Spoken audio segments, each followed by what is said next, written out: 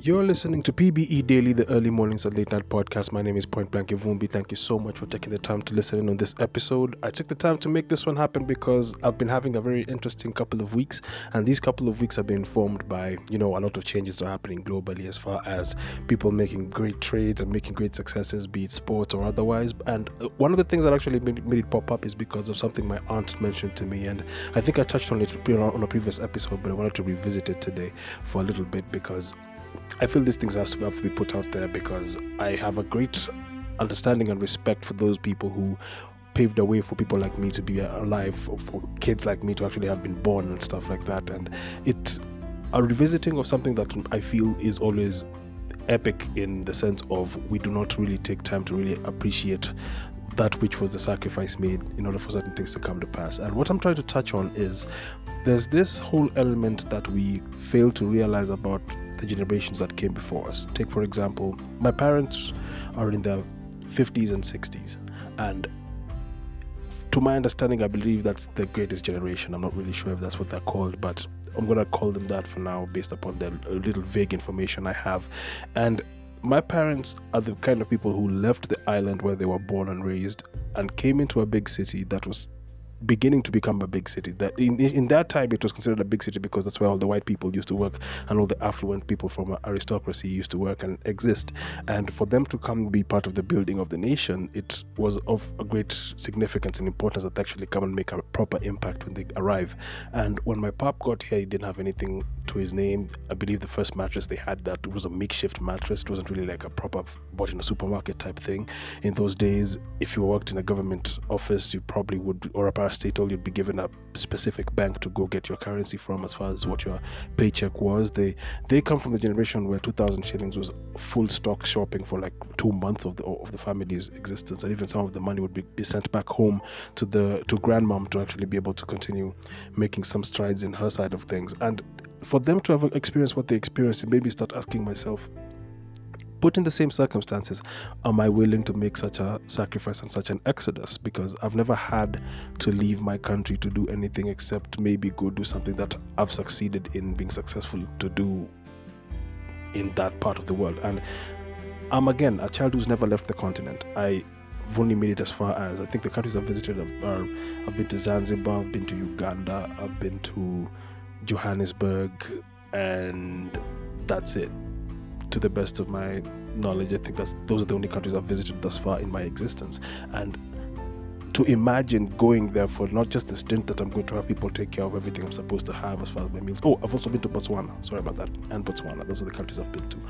But to think about having to move to those countries and say, live there, be part of the ecosystem, learn how to be able to earn a living, get something to eat, maintain sustenance, be able to communicate in a language that is not familiar to me, and all that. Just to even navigate the idea of that, I've never really had to experience that in any way, shape or form. And I don't say that it's in a bad way, but I think I should count myself super lucky that I've been in such a position. I mean, the only other people I could give respect as far as my family goes for pulling such things off are my oldest brother when he visited Dubai to try to get some work done, my youngest sister from my mom for going all the way to Michigan and studying and getting her master's and coming back successful, my aunt who still stays in Michigan and continues to be a thriving member of that society and all that, and happily married and everything. And I look at all that, and she actually asked me if it was possible for me to travel to that side of the world. I've never really thought about having an exodus to make me leave Kenya. I know it's weird to say. I mean, even when I say that, I feel I'm being hypocritical because I've never had the need to even leave the county I was born and raised in. It probably means I haven't really experienced my country as I should, because what would it hurt for me to say move from Nairobi and work from a different region? Like, let's say I decide to move to Embu, Eldoret, these different places, to go to those different towns and stay in those different towns and earn a living from that side of town. And there's never been a need for me to venture that far out, because all that I have and all I can create, I'm comfortable in doing it in this city, and it never has been put into compromise or put into question if it's possible for me to actually execute all those moves to myself. And I look at that and I start thinking, like, man, maybe there could be opportunity outside of that, but the seclusion and comfort that I have in that I know how everything works here is something I take great solace in, because I don't like the idea of having to start from scratch somewhere else. That makes it just seems like a lot of variables that I haven't really contemplated. I feel like a hobbit. Who is being forced by this grey-bearded man to leave the comfort of his own town and go see what adventure looks like. And I'm not adventurous in that sense. I'm comfortable seeing all the adventurous things that I can see via the internet or via human communications and stuff like that, and the books I may read. But I'm sure a time will come I'll have to experience all these things. There's one thing I actually truly enjoy about the internet, because I get to explore the whole world in the comfort of my mobile phone in my hand, but that doesn't mean I get to experience what I need to experience in those parts of the world. And thus I draw so many conclusions about those areas. But I think back to my pop coming into this city with nothing and making something of himself, and even being able to make himself a home back where he was born and raised, and to even make another home in the city where he moved and adapted to. And it makes me always think about, well, the first place you always think about when it comes to documentation of people moving from place to place, I always think about New York City. And New York City is just one of these places where I look at it and I'm like, okay, I would love to visit it and just see it for myself, just having these skyscrapers just all around you, being these monoliths of successes for many people in construction and all that, and the different stories of how wealth was generated and how the economy of an entire continent is controlled by this one spot. And if things go right or wrong in this one spot, the whole world could be affected as a result of it. And I think about how the immigrants who have actually moved into that state and they've built the state for what it is today. And I think it's similar to every person who actually lives in a city in the initial stages of a country being created. And think about New York City the way you think about Nairobi when in the post-independence. Guys came from far and wide, educated in different education systems, and taught about industry, and got first refusal on certain job occupations and professions. And they got into those professions and they became the builders of the nation. From scratch, from everything they did with the work of their hands, the sweat of their brow, they built an entire country from start to finish, from top to bottom. And by doing so, were able to have the little privileges that we're enjoying at the current moment. The economy wouldn't be what it is if it wasn't for these individuals. And we toss them to the side because we feel that they're imposing too much of their thoughts on what we would like to do with ourselves. And I think it's also because it's very sad as to how they actually try to put this information out there, because they do a very, very terrible job of trying to inspire people to do things their way. By that I mean this. It's one thing to talk down upon people, telling them that this is how the right way it's supposed to be and this is how things should be done. But it's completely another if you come at them with an approach that actually gives sense, in that you can actually learn step by step. We did these experiences, and then after these experiences we got this far. We believe by you experiencing these things at this stage, you could push them further. So let's push them further. But then in those particular cities, when people finally get there, there's some individuals who get so comfortable that they want to maintain the status quo. And as a result of maintaining the status quo, nothing ends up moving, because they found a specific way of making a hustle come to life. They found a specific way of making their exodus become worthwhile for not only them, but their nepotistic thinkings and family history. And as a result of that, the whole system suffers and the whole system fails. The breakdown of as to why we're not even able to move forward as a continent is because the few people who actually made it to a certain position in life did not see where they could go after that. They got comfortable and they stuck in those positions, and because they stuck in those positions, the exodus was tinted and nothing ended up happening past that. Like you would think, especially with the devolution of things in our current system in the country Kenya, you'd think that because of those particular experiences that they had in the big city, they would take that knowledge and take it back to the regions where they came from and use that knowledge to best boost that area, so that even people from regions that they met in Nairobi could actually be there.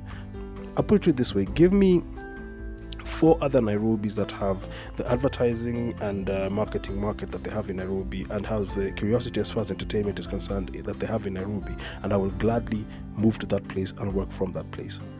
I am able to make small successes and even great successes in this city because everything I need is a call away and it's a conversation away. I don't have to pay any patronage to actually get access to these things. I can literally just go sit down with somebody and no bureaucracy will be involved and things will be done. And also that's another thing, and I've kept on putting this word out there because I feel it's where the holy grail and where the sword falls as far as this thing is concerned. When it comes to the bureaucracies that exist, bureaucracy is what has controlled and tainted how the exoduses that have existed in the past have either succeeded or failed. Initial days when people were coming into the city, like, you'd have a problem where a person from your clan would decide to not really be of help to you because they think by giving you a success they've denied somebody from their nuclear family a chance. And it was all based off of the fears that people had in the Cold War period. And I know to most people, to blame the Cold War for the problems we have as a country is considered me finding escapists for that which is the predicament we put ourselves in. But unfortunately, for most of us in the current day, we do not know the basis of where most of the problems we're suffering currently comes from. It's no coincidence that certain countries got successes thanks to being able to be affiliated to either England or to the United States. It's also no coincidence that the countries that stayed affiliated with Mother Russia and the Soviet states never really got the chance to continue being what they were because, let's just say, certain government organizations from one of the biggest countries in the world made an obligation to themselves to actually control what happens in their, in quotes, hemisphere. And I always think about all these rabbit holes that come as far as the Cold War, the industrialist movement, the Second World War, and all those that happened in that period. I've been told about certain books that I need to get my hands on based upon Kenyan history of what used to happen in that post-colonial period and how certain communities suffered in such great lengths and problematic issues that as a result the country doesn't move because the post-traumatic stress disorder that is existing as far as the different leaders from those people, not only in the political sense but also in the social sense, have made it impossible to move forward as a result of that. And no one wants to address the thing or hit the nail on the head and talk about how those particular problems are why certain places don't really grow past a certain point. Like, I'll say this, I have a fear of moving to a place that I may not be found welcome because I am related to or I'm born into a clan or a community of a different region that historically that region would not affiliate with that which I come from. These may seem minuscule things, but these are the things that actually worry me on a daily basis because it's these kind of movements that have denied even people from being successful. I mean, we haven't even gotten to the age bracket part because also the age bracket thing is hinted on when you think about the bureaucrats who haven't left certain offices to this day.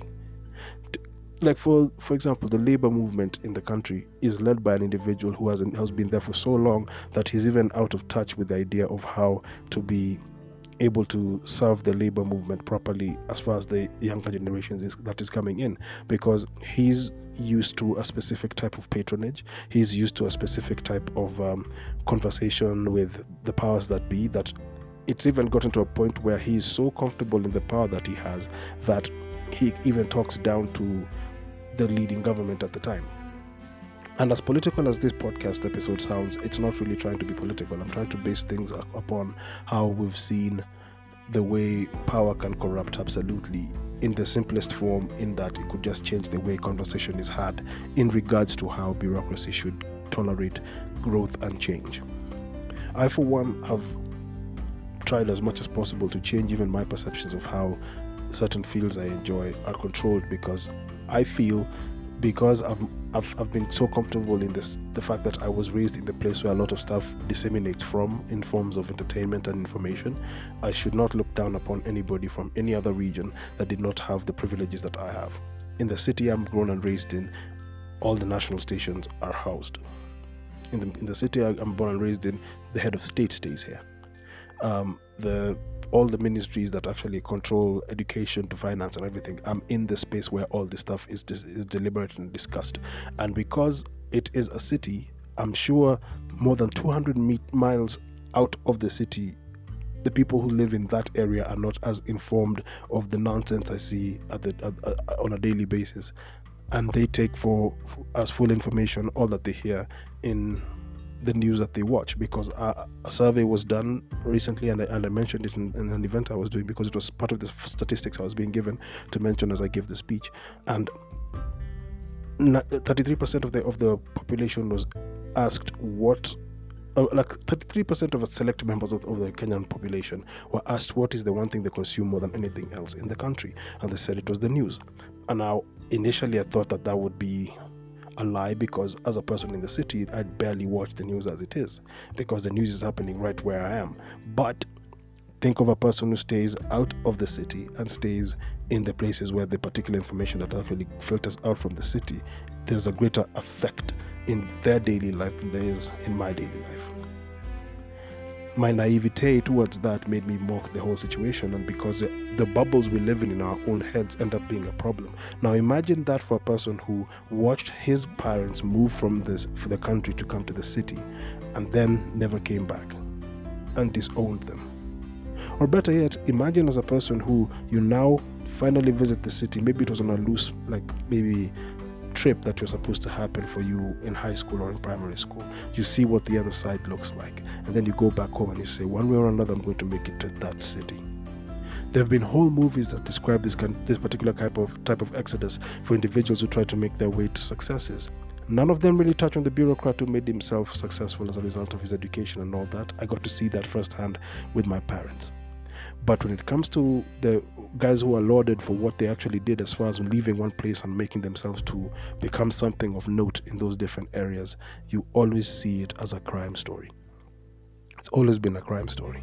And away from a crime story, I'll give you another example. A certain individual ate sugarcane for a week, I think, sitting in a train, not being able to sleep, to make it into the city and be able to come help build a nation from scratch. That individual ended up becoming the second president of the Republic of Kenya. Think about that for a second. He was comfortable in his own region, didn't want to see the city, never visited the city prior to that. He never really cared for the city. But then he had to come to the city, and when he came to the city, he became part of that which was to become a city thereafter, or a country thereafter. Stories like these have always fascinated me, and I've always wanted to maybe borrow bits and pieces from them and come up with narratives of my own that would probably better educate further generations outside of mine, which are stuck in their own ways, on how to better themselves and better the country they live in. My hope is to actually be a part of the solutions for this country than being part of the problem. And by respecting and applauding those who actually take the time to leave their regions and come to the city and make something of themselves, I hope to learn from them and that hunger, and be able to even better what I see as status quo. Maybe I will leave and go find a piece of success and return, but I've always wished to be the guy who actually falls on his sword and decides, okay, this is the kind of way to make successes happen. I'm willing to take the bite and bite the bullet and be a part of that which could be the solution of what happens. I don't want to always consider exoduses, because personally I feel as if I leave, I feel like I'm complaining about loss, and I'll consider myself a failure. I didn't fight the good fight, I didn't brave the storm, because as long as I can see a sliver of hope in that which I'm doing, why would I walk away from that situation? All I always fight for is a fighting chance, and in many other cases not as many people have that privilege, because in my case I can't really compare myself to a person who does a different career, because personally I was granted talent. Because I have talents, I will always have an upper hand. I can make something come to life from scratch. I can literally sit in a room, brainstorm on something, make illustrations of the thing that I've brainstormed about, put them into a market, and they'll find a profit or not. I cannot compare myself to a person who's a number cruncher, a person who is a policy maker. I cannot compare myself to these people. My independence is from ground floor. By default, I'm given a fighting chance, and because I'm given a fighting chance from the ground floor, I can never appreciate properly that which is another person's journey to success or potential opportunity. But with that in mind, I hope to actually learn even more from those who've braved the storm and taken that time to learn from experiences of leaving what they were and becoming something even better thereafter. I'm very proud of the generation that actually built this nation, and I hope that maybe many people will take the time to document their stories and interview them, have conversations with them, and even build more amazing material for people to consume thereafter. This is something we need to take into consideration, and I hope you'll follow me in that journey as well. Say it with me. Be Caesar or be nothing at all. Thank you very, very much for constantly pushing this product and actually pushing it to your friends and even sharing it online with other people who have taken the time to even critique and give me information and feedback. I'm so grateful for that. These things are what make me better, and I cannot stop encouraging you to keep sharing this material so that we can learn from each other. Feel free to even comment and even hit me up, and let's talk some more. Until the next episode, uno.